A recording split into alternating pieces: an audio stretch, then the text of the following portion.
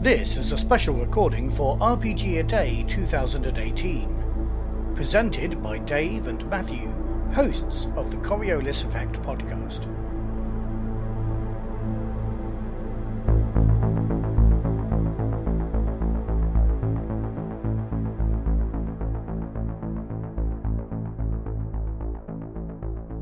Hello and welcome to day... Oh my god, which day is it? I've now 23. Forgotten. Day 23. 23.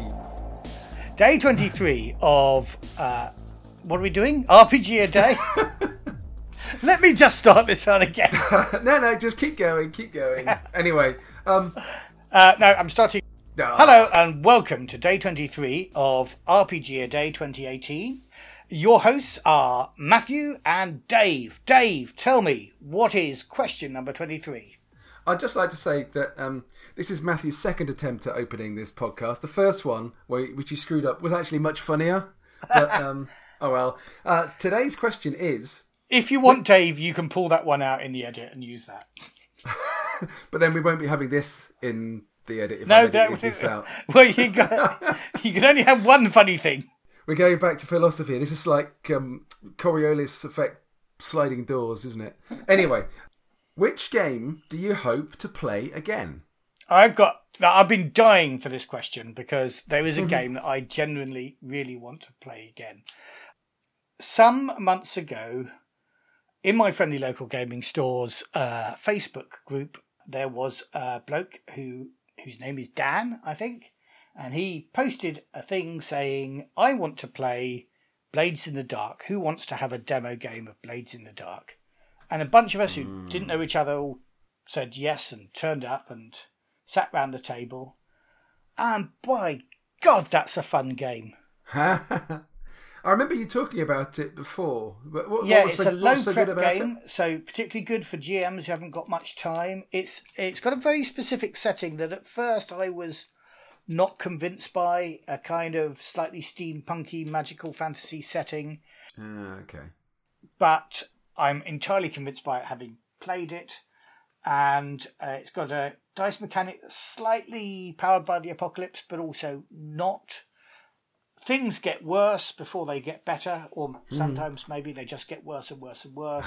Yeah. But everybody has fun with a minimal amount of prep. So okay. Cool. I'm trying to convince another one of my more regular weekly group, that they should buy it and start running it. Cool. Excellent. So I was looking at this question and I wondered, so did it mean which game of old do you hope to play again? Yeah, something from 20 years ago, or I think that would be an entirely acceptable answer. And by play, do they mean play rather than GM? What do they mean both? Well, you know what I think about that. GMs are players too. They are, absolutely. But they're special players who are more important than everybody else. So when I was thinking about it, about a year ago, maybe even a bit less, I started getting a real sort of nostalgic desire to replay Warhammer role-playing game. Really? And this is before the fact it was coming out. Yeah, and this is before Forbidden Lands, and I even bought I got the old version on my iPad, I was looking through it, PDF, yeah. But it started to get overtaken by Forbidden Lands. But that would be original Warhammer RPG. That would be a game I would love. I would really love to play again because I got a lot of very good memories of playing that back in the day. Mm-hmm.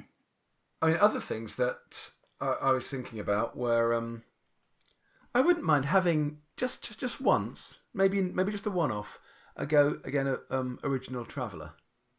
Just have one scenario just for old time's sake. But Original Traveller rather than any one of the later editions. Yeah.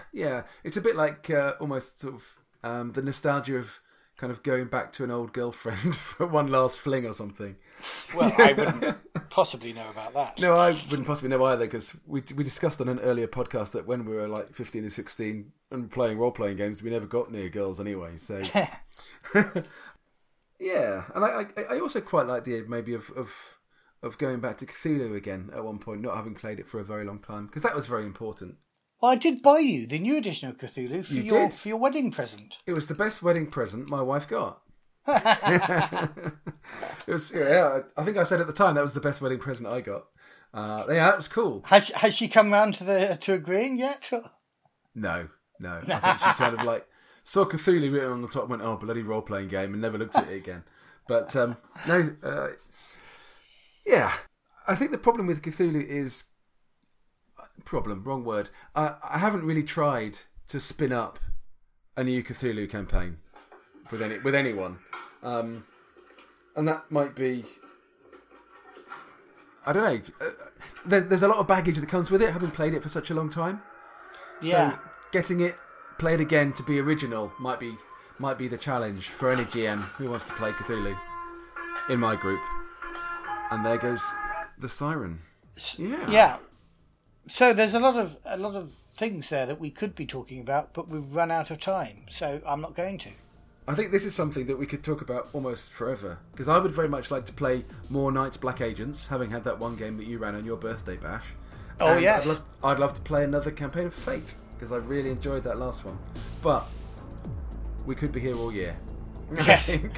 So goodbye, everyone, and see you tomorrow. Goodbye.